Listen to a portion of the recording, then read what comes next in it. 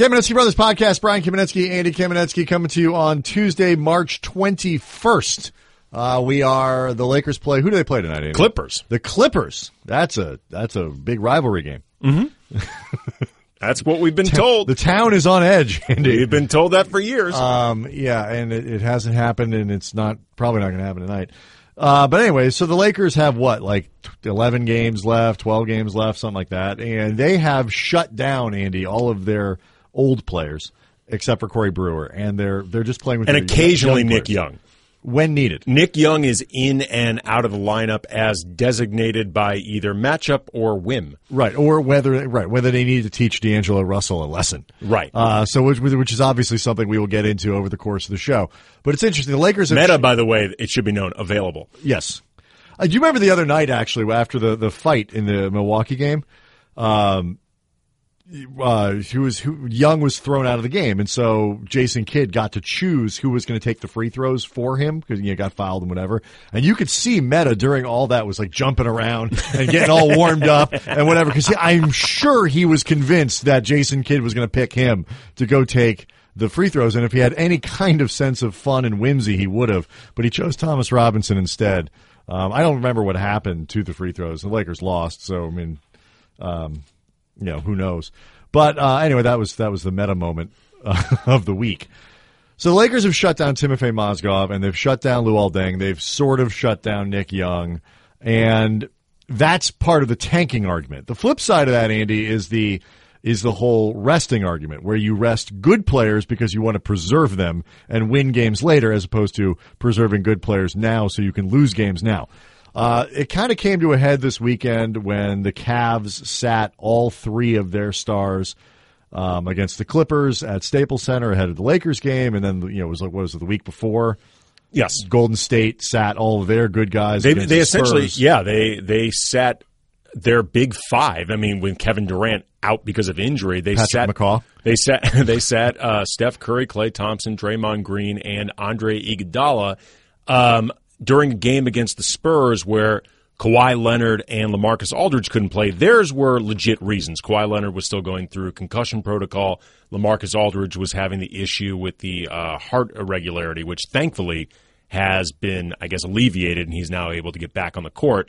But that was a major high-profile game, Saturday night, ABC, with basically no stars to speak of. Right. So basically it's 2 weeks in a row that the marquee Saturday night ABC game has been scuttled by rest. Adam Silver has, in a memo to all 30 teams in the NBA, said it's going to be a big topic of discussion at the next Board of Governors meeting early next month.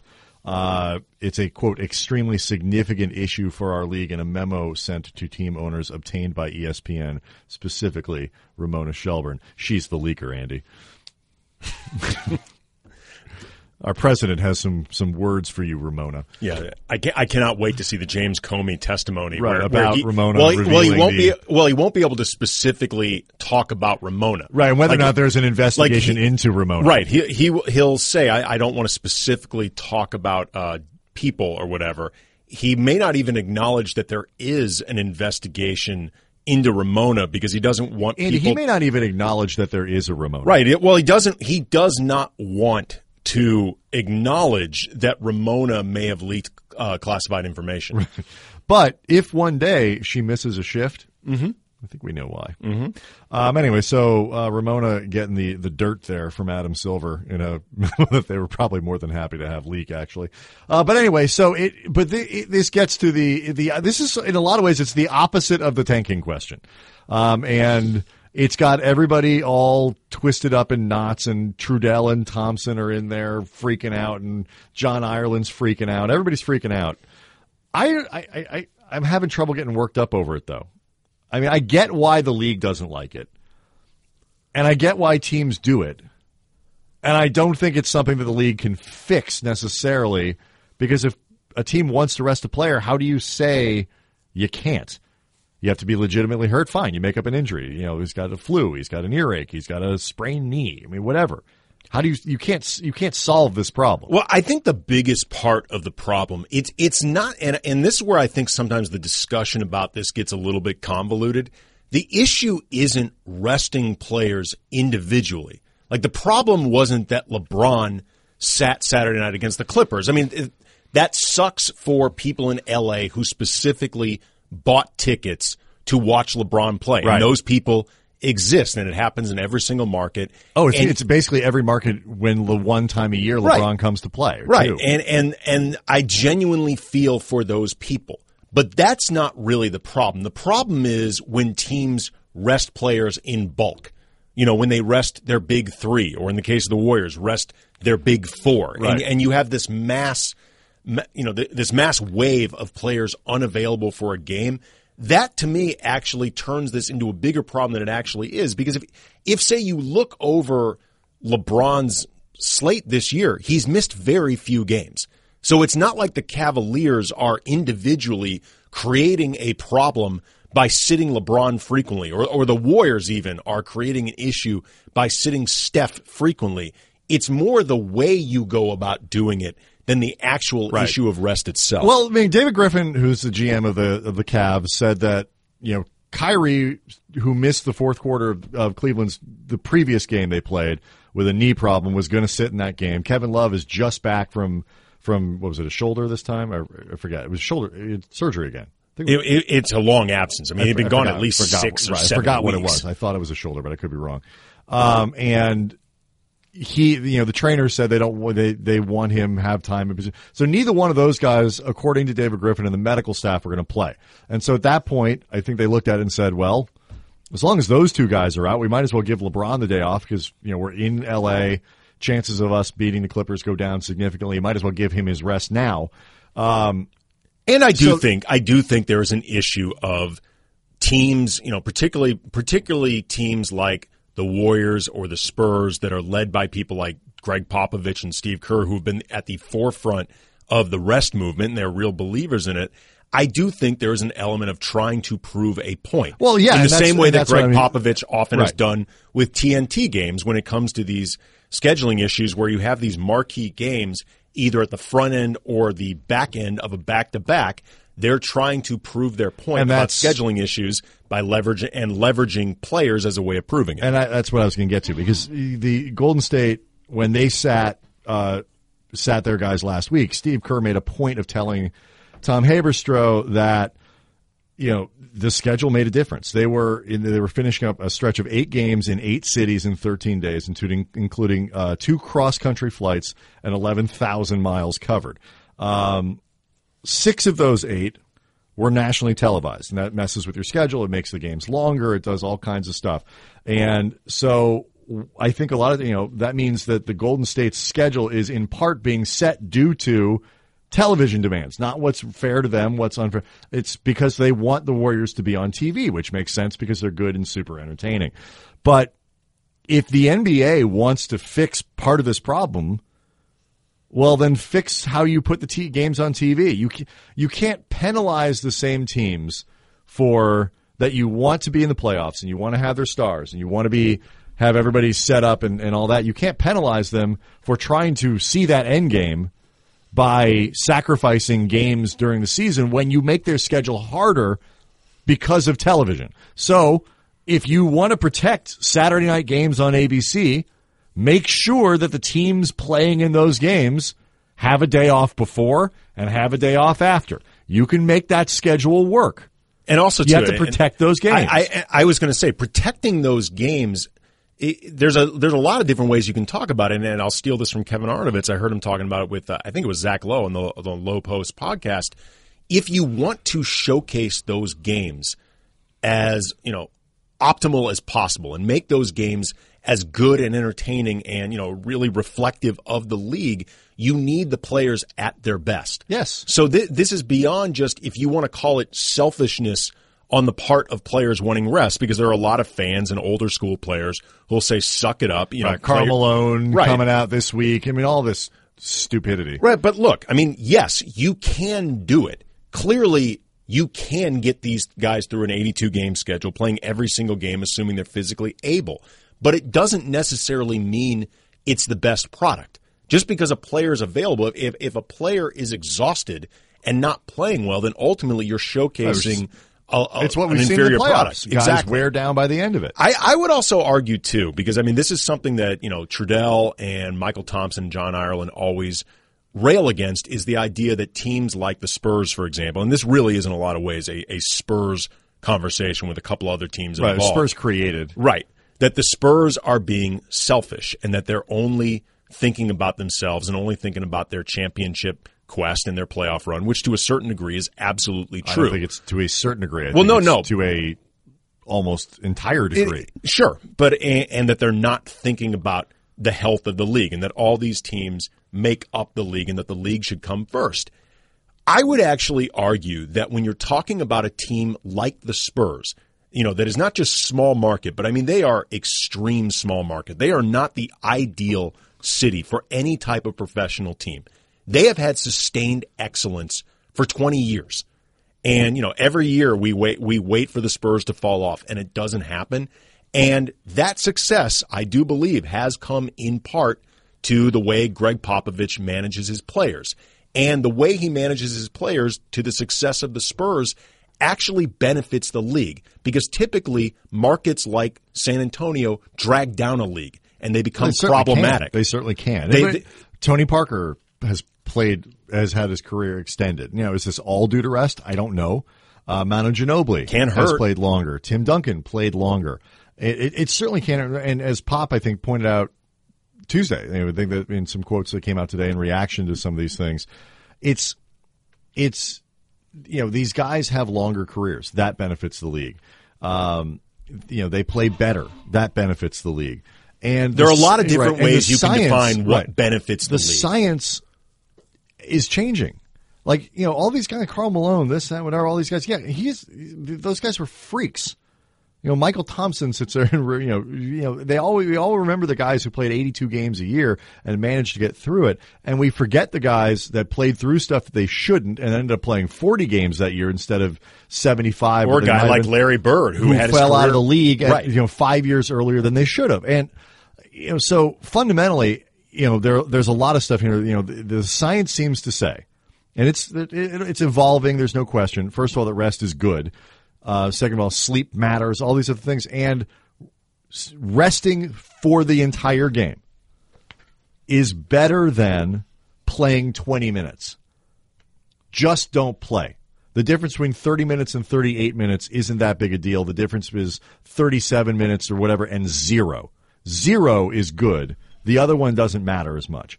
And so particularly on a night like with the Cavs, if LeBron is going to play and Kyrie and Kevin Love aren't, not only is he going to play 40 minutes that night, those 40 minutes are going to be 50 times harder than they would otherwise be because he's not going to be able to take possessions off.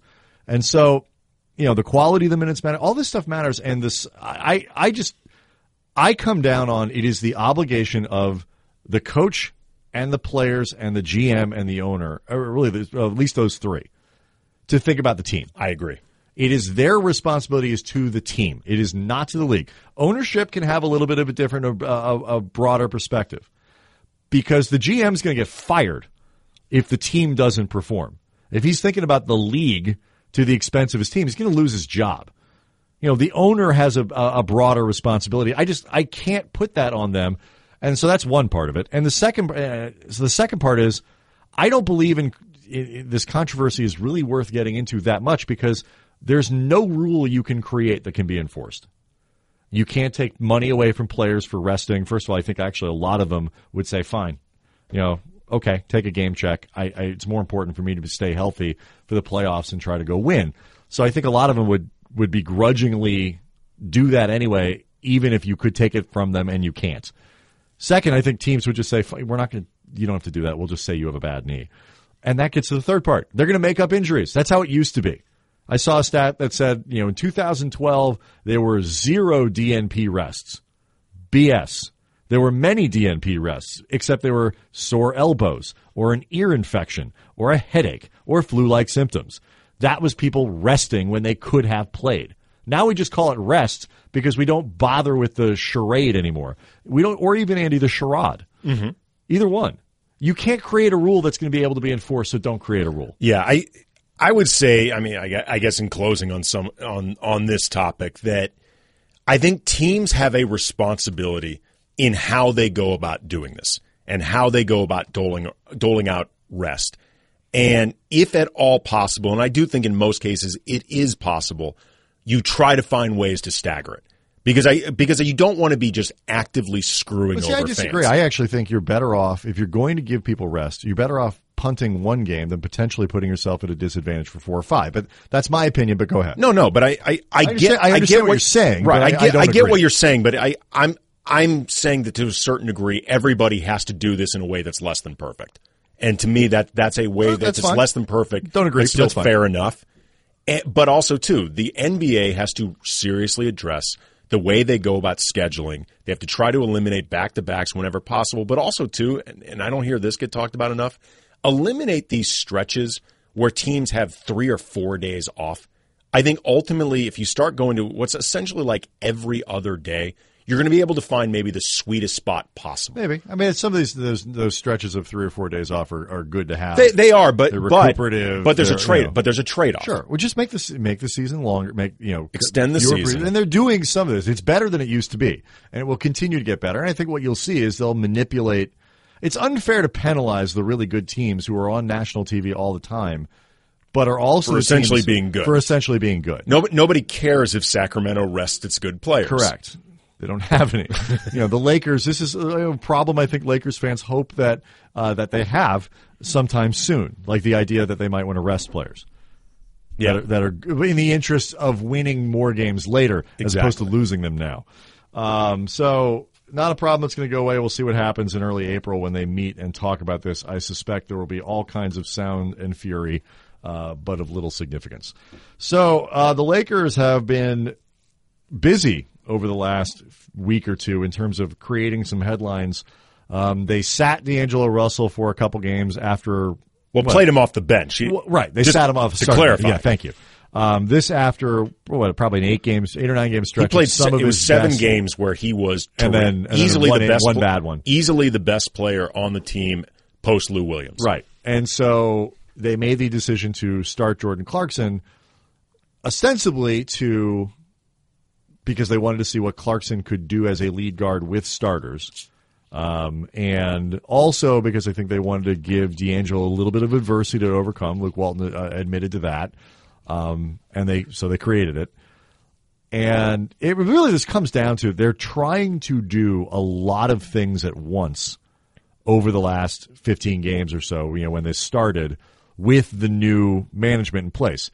They're trying to see every scenario that they might have to cover over the offseason with draft picks and who could play what position and trades and all that, while also trying to figure out who the players that they have are. And I'm not I think they may be trying to cram in a few too many things at once. I think they absolutely are trying to cram in too many things at once. I've actually had some concerns that the way they're going about doing this with deactivating Mozgov, deactivating Deng, using Nick Young sporadically, and often putting out these rotations where outside of Corey Brewer, there is no experience to speak of whatsoever.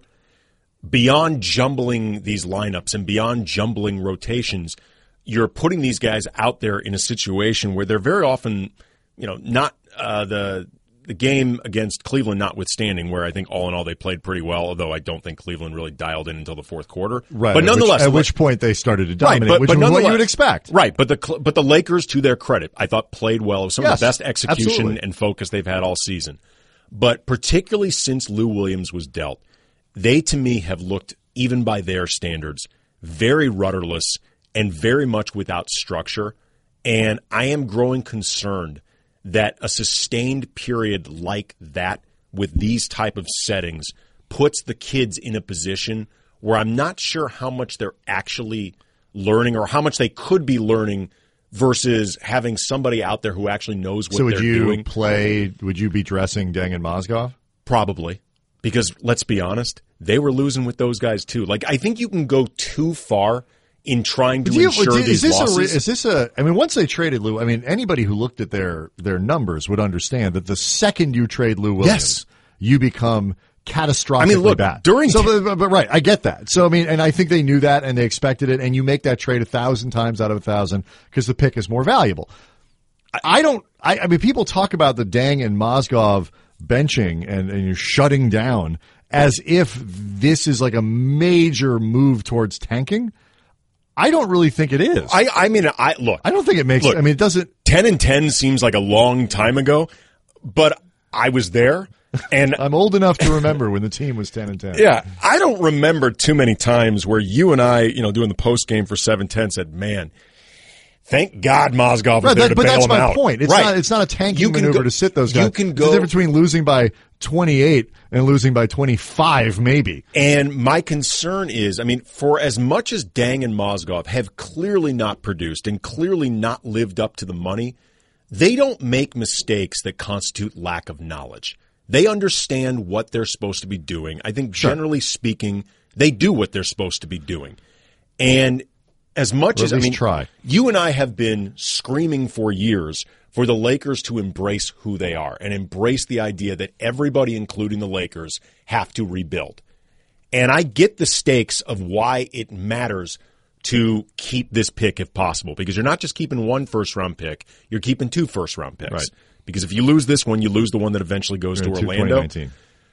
But there's a difference between embracing, tanking, if you want to call it that, and embracing it so hard you may be choking the life out of it. And I have. But do you think that's what? Do you really think that's what they're doing though? Yes. Like, do you think that by sitting? But again, I go back to it. Sitting those guys is not a tanking maneuver. I don't think. Well, just because they may be mistaken doesn't mean it's not what they're doing. I have some concerns that in whether you're talking about embracing tanking to the fullest or embracing a youth movement to the fullest, they're going extreme enough that it may get in the way of some development. Maybe. That's my concern. Maybe. I'm less concerned about that than I am because, they've had some good moments. Brandon Ingram is definitely trending up very, very quietly, which is, I think, kind of everything he's going to do for his entire career is going to be quietly done. But he's trending up month to month, and his March has been very good. Yes, it has, actually. Russell bounced back with the game against Cleveland, and he certainly post-Lou was good. He was actually playing really well in the Milwaukee game before he got tossed. Right. And so, they may have gotten – it's worth – and we'll come back to this in a second. They may have gotten what they wanted out of the benching. Trying to prove a point to D'Angelo. I'm less concerned about what you're talking about. I don't think – because their structure wasn't great before. And ultimately, minutes matter. I think, getting Zubac's 20 to 25 minutes a night matters more than giving him 17 or 16 or 17 with, I'm making up a hypothetical lineup with Luol Deng next to him or something like that. And so, and I think the except they're not necessarily mutually exclusive. But I understand what you're saying. I get what you're saying. Getting Randall and Zubac on the floor together, and Randall and Nance, and all these combinations of people that really ultimately you're going to go forward with are more important than the slight bit of structure that you might add by getting Mozgov. And I understand the value of it. I frankly think getting Clarkson and Russell on the floor together, which is what they're going to do. Thank God Luke has stopped resisting doing this. Right, they put them together. Is more important than the structure that you might get. It's actually pretty shocking and pretty striking if you go to like NBA.com and go through the two-man lineups for the Lakers, how few minutes Clarkson and D'Angelo have played this year together. It wasn't very many. It's fewer than I thought. It was way less than you thought. 400 and something or whatever. It was until the game the other night. Right, until like 4 games ago, it was something like 400 minutes over the course of, at that point, like 70 games, and even if you take into account injuries that either one of them have had, they have not played much together. And so that'll change. I mean, I'm glad they got D'Angelo. I'll say it this way: I'm glad they got D'Angelo back in the lineup, and I'm glad they've got him playing next to Clarkson because I think ultimately they can try to accomplish what they want to accomplish with them playing next to each other. And as Luke explained it after the game in Cleveland against Cleveland, off of misses. Somebody grabs a rebound. If it's Julius, he pushes the ball himself. If it's someone else, you look to your right, look to your left. If Clarkson's there, you pass it to him. If Russell's there, and you go. Off of makes, when the two of them were on the floor together, they wanted Clarkson to take the ball and initiate the offense because that's what they want to see. Mm-hmm. And they want to see Russell off the ball. Yeah. And so that works. as the game went along, because Russell was playing so well, and he's better at it than Clarkson is, D'Angelo ended up with the ball in almost all of those situations, and he was handling the ball and he's doing those things because he does those things better than Russell, and so things are going to sort of naturally gravitate that direction. But it is interesting. Like the scenario, I will give them the benefit of the doubt here. The scenarios are real where either you think you're going to draft another point guard, and so that makes D'Angelo expendable, and you want to see, or more importantly, where you lose the pick and then but still end up trading D'Angelo, and you need to know, do we have any point guard? Can Clarkson do it? And what's fun to watch is, and I talked to Luke a little bit about this after the game, it's like moments, and they showed some of these on Spectrum, moments where like Clarkson gets blitzed with a double team. He wants to dribble out of it like a scorer does and then either look to make the pass or attack the basket, but he doesn't see the pass that's right in front of him. They're wanting to see if he can learn how to do that consistently. I don't think he can. I don't think that's what he's going to do, but I understand why at least they're looking, and I understand the need, if the three best players at the top of the draft are all point guards, why you need to see what Russell can do away from the ball, and I think he could be pretty good there. I do too. I mean, D'Angelo has a lot to learn about playing off ball, and like a lot of guards, particularly young guards, he's far more comfortable with the ball in his hand than without. But even last year, because he had to learn because Kobe always had the ball, you could see times where D'Angelo made really good cuts and seemed to have good instincts. Yeah, and they like his cutting ability. I think his instincts off ball are better than Clarkson's instincts running an offense. No question. But either way, like to me, I think D'Angelo's just a better basketball player. But this is where some of the frustration I've had with Luke's resistance doing this, particularly once Lou was dealt, is if you really want to get the best idea of what Clarkson can do running an offense, I think you serve him best putting the best players around him, in particular putting some of the better shooters around him. And D'Angelo is, I think, the best shooter on this team. He is.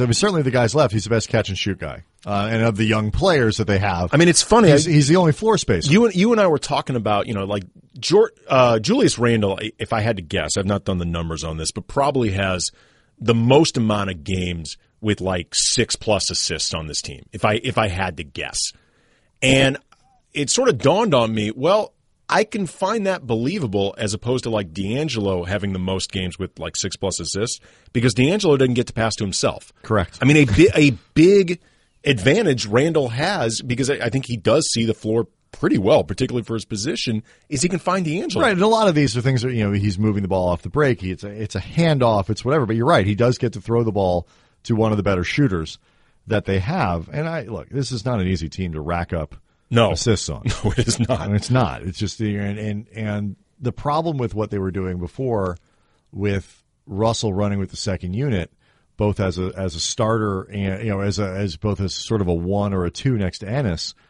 is like there's no floor spacing there. It's a totally different group of people. And I was surprised at how surprised people were that he didn't handle it well, that he had those 2 really bad games, including that game in Houston, which was his worst as a pro. It's like you take a kid and you tell him, you're doing great, we love what you're up to, but we're taking your job away from you. We promise it's not about you, it's about something else. That's not how he's going to interpret it.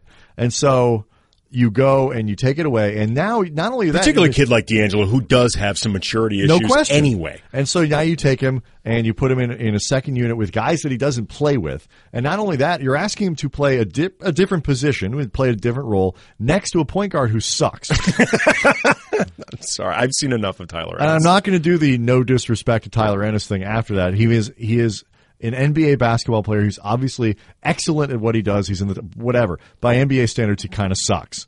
And so here we are. I mean, he's moved around a lot in a very short amount of time. And I'm starting to understand why. And then you're surprised he didn't handle it well. But I will give them credit. They talked to him after the Houston game. I think the talking to him really mattered. And I think that part mattered, particularly, he's talking with Magic, talking with Pelinka.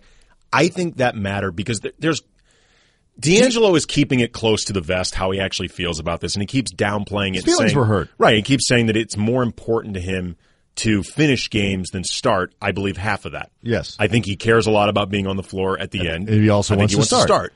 But there also, too, has to be a part of D'Angelo, even if this is all deserved, that's got to feel like, why is it always me?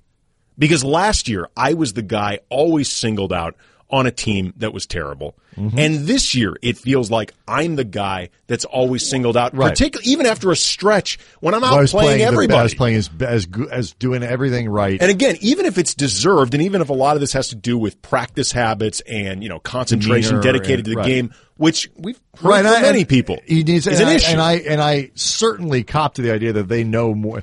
They damn well better know more than I know about what goes on inside. That's fine. But even acknowledging that can be a factor, there's got to be a part of him going why is it always me? Mm-hmm. Which can lead to that reaction, even if he should be professional about it. Right. And so, they talk human nature. And we'll see how it sustains itself, because I think that's really been the biggest issue with him is, okay, you do it for a stretch of a week, learn to do it for 2, learn to do it for 3, but he's a 21-year-old guard. This consistency issue, people are always so inconsistent. Of course he's inconsistent. He's a 21-year-old NBA point guard who 4 years ago was somebody you knew nobody had ever heard of. Well, he's surrounded by inconsistent players. Right. And think how otherworldly Kobe in his prime had to play to take the Smush Kwame teams to the playoffs. He had Lamar Odom there, and Lamar was an excellent player. But Kobe had to play otherworldly, and this was Kobe 10 years into the league, arguably the best player in the game. Scoring 50 points a night. Right. So that's what Kobe had to do. And how hard it was for Kobe, even great as Kobe was. He's not, you answer the question, why is it always him? And a lot of this comes down to the fan reaction to him. Is, he walks around sometimes like his bleep don't stink, which people don't like. You're supposed to be humble. Andy. And it's probably inaccurate. Everybody's does. Everybody's does. Everybody poops. Yes. And everybody's poop stinks. Yes. And so, there's definitely an attitude thing. And Magic does need to work on his on-court demeanor as a leader and things like that. That stuff matters. But part of the reason that he gets picked on as much as he does beyond that stuff, which people just don't like, particularly crusty, white fans.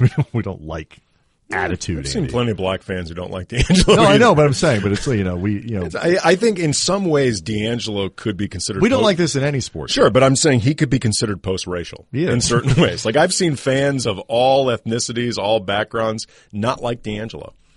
It's true. But you remember I always said, he's bringing America together. J.D. Drew would benefit by every 8th strikeout smashing a water cooler. Yeah. D'Angelo needs some of that, just the theater of appearing like you care in the way people want you to care. Have defined caring. In the Kobe way. Yes. As it comes to Lakers fans. But part of the reason he gets so much flack is because he's the one guy in there that is shown the flash of being the player that they really need him to be. Well, look, the stakes with D'Angelo and with Brandon Ingram and almost to the same level, Julius Randle, they really matter.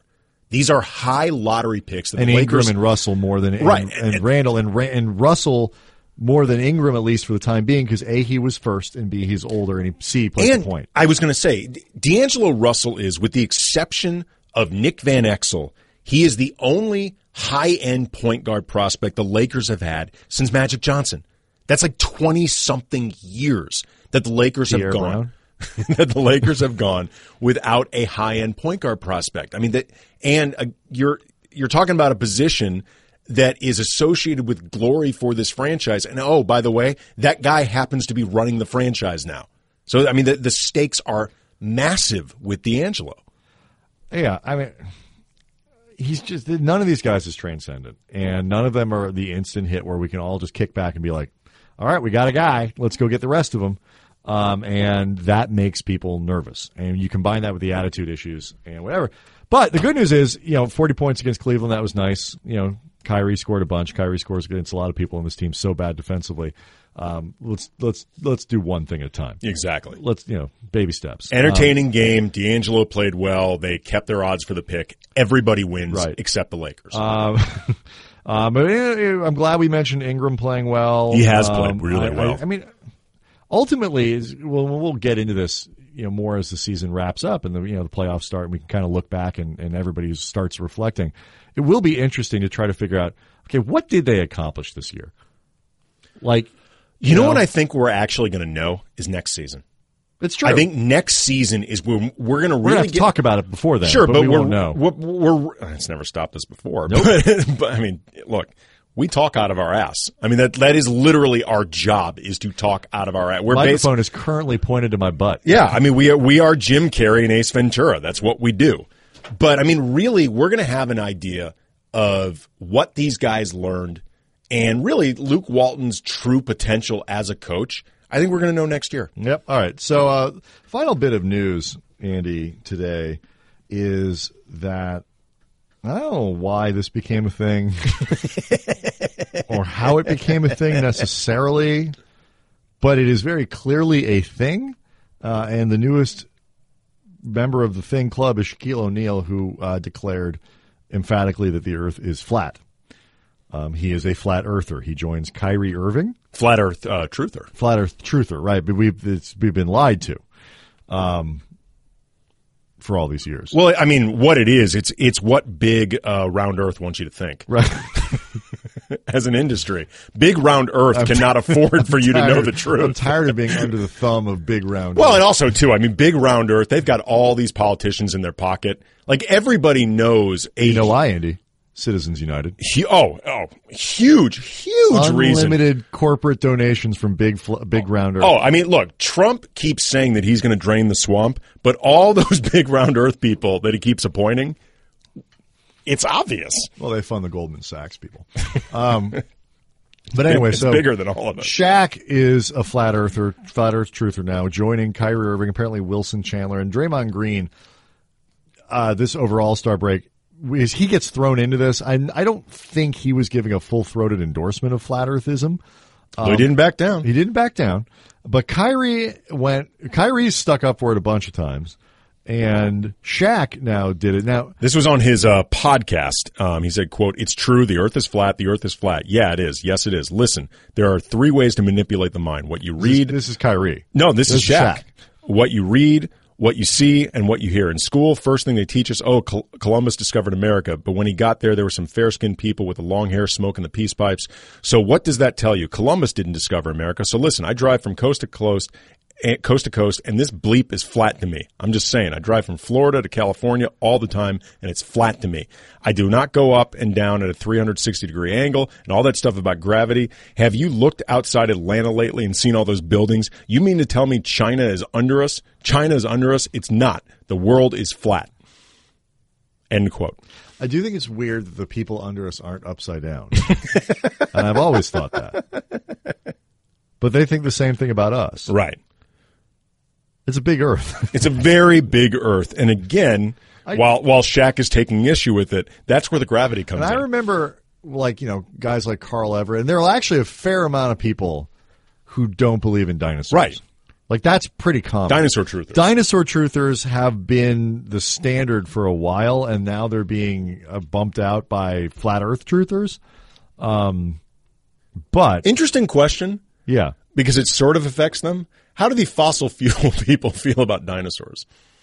The existence and whatnot. I suspect that they are pro-dinosaur. Pro-dinosaur? Yeah. Okay, so that's another industry. All I know about fossil fuels and dinosaurs and all that is what I learned from Airplane. Right. First the dinosaurs came, and then they got that, and then the oil and all that stuff. So this is a thing now, and it's how many more people do you think will come out? Like, when does it become safe to really be? Because they're all opening themselves up to ridicule. Yes. And rightly. But when does this become the kind of thing where enough people, how many more stars need to come out before you don't have to be closeted about your flat I don't know Earth if it's, beliefs? I mean, look, I don't know if it's ever entirely safe. I mean, we saw, leading up to Trump's eventual election, there was such a thing as the shy Trump voter. I mean, that was a phenomenon that had been talked about before the election, and a lot of people didn't buy into it. But as it turned out, that clearly was a thing. People who did not want to admit, they felt that, it went against what was considered socially acceptable to admit that you voted for Trump. And then we've recently seen Tim Allen came out and said, now admitting that you are a Trump supporter, it feels like 1930s Germany, which to me feels like overstepping. Well, here's your point. The rule. The rule that they always say in entertainment, and certainly in radio and all that kind of stuff, because you can get yourself into a lot of trouble when you go here. The only person you should ever compare to Hitler is Hitler. Yeah. Otherwise, just stay away. Yes. That's just sound advice. Yes. You can well-meaning I think you can, analogies. by the way, you can throw slavery into that too. Generally speaking, these slavery comparisons don't compare don't work things out. to slavery unless those things actually are slavery. And Hitler make it a well, like that's why. true, But part of the reason the Andre Iguodala comments, right? A week or two ago, whatever, right. hit so hard because it's like, all right. Generally speaking, those, unless you're very, very clear about what you're saying, those need to be true apples to apples comparisons. So my point being, Tim Allen, we have Trump as president, and Tim Allen still doesn't feel comfortable speaking to his support. So it could take a while. Right. We may, if nothing else, we need a president who is a flat earth truther to maybe even get that thing going, which, by the way, we might have.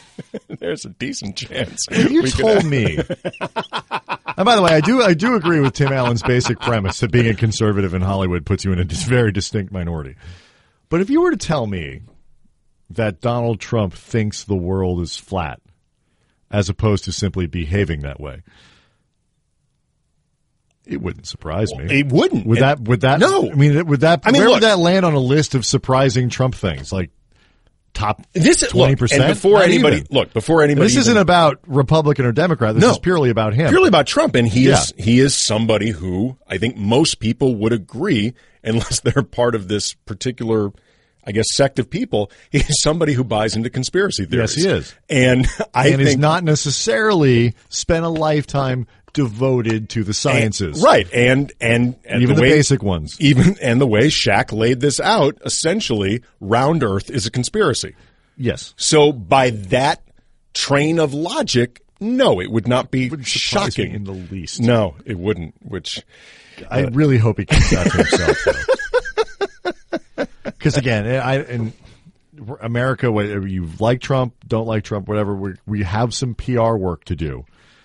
And if it comes out that the president thinks the world is flat, he's got to keep this to himself. It's only going to get harder. He's got to keep that. Is just not the kind of the memes, while entertaining, would be ultimately destructive to the future. You cannot of the think about the empty calorie satisfaction of those memes, which I get. I mean, they're very, very seductive, right? But don't fall. And that's coming from us, who always think Trump that funny Trump's memes. Yes. So. I guess in closing the thought process of Shaq or Kyrie Irving or whatever, the thoughts expressed by the Kamenetsky is that, right? But that essentially the Earth is flat but endless. Yes, and that's where you don't fall off the edge. I guess I don't know. No. I mean, it has to stretch out indefinitely. That's the only way this works. The only way, because somebody would have fallen off the edge and somebody would have reported that. So the only way there are holes. The only way that this could possibly be true, and it's not, but the only way is if the Earth and its oceans and its lands and all these things are just stretched out infinitely. No, it's just that you can fall off the end, and they're just not telling you. But that doesn't make sense, though. And the reason is, though, you would think that if anybody was falling off the Earth, the flat Earth truthers, they'd be screaming to high hell about it. And they would have seen it by now. At the very least, you'd be disappointed in the lack of fencing. So I'm just saying, if anything, that's what they believe. They just believe that you can't fall off the edge. Nowhere. It's endless. It stretches right, infinitely. But I'm saying if it's flat and it doesn't, and we all can agree that the Earth isn't infinite. Where does we can't all agree. We can't all agree. That's the point. I worry that these guys haven't necessarily thought this through, or they've thought it out just enough. Yeah. All right. Well, we'll see. We're waiting with bated breath to see who the next people are to join the Flat Earth Truther Society in the NBA. It is apparently a thing, and it is not going away. Neither are we. We'll be back at some point next week, probably. Yeah. All right. Talk to you later.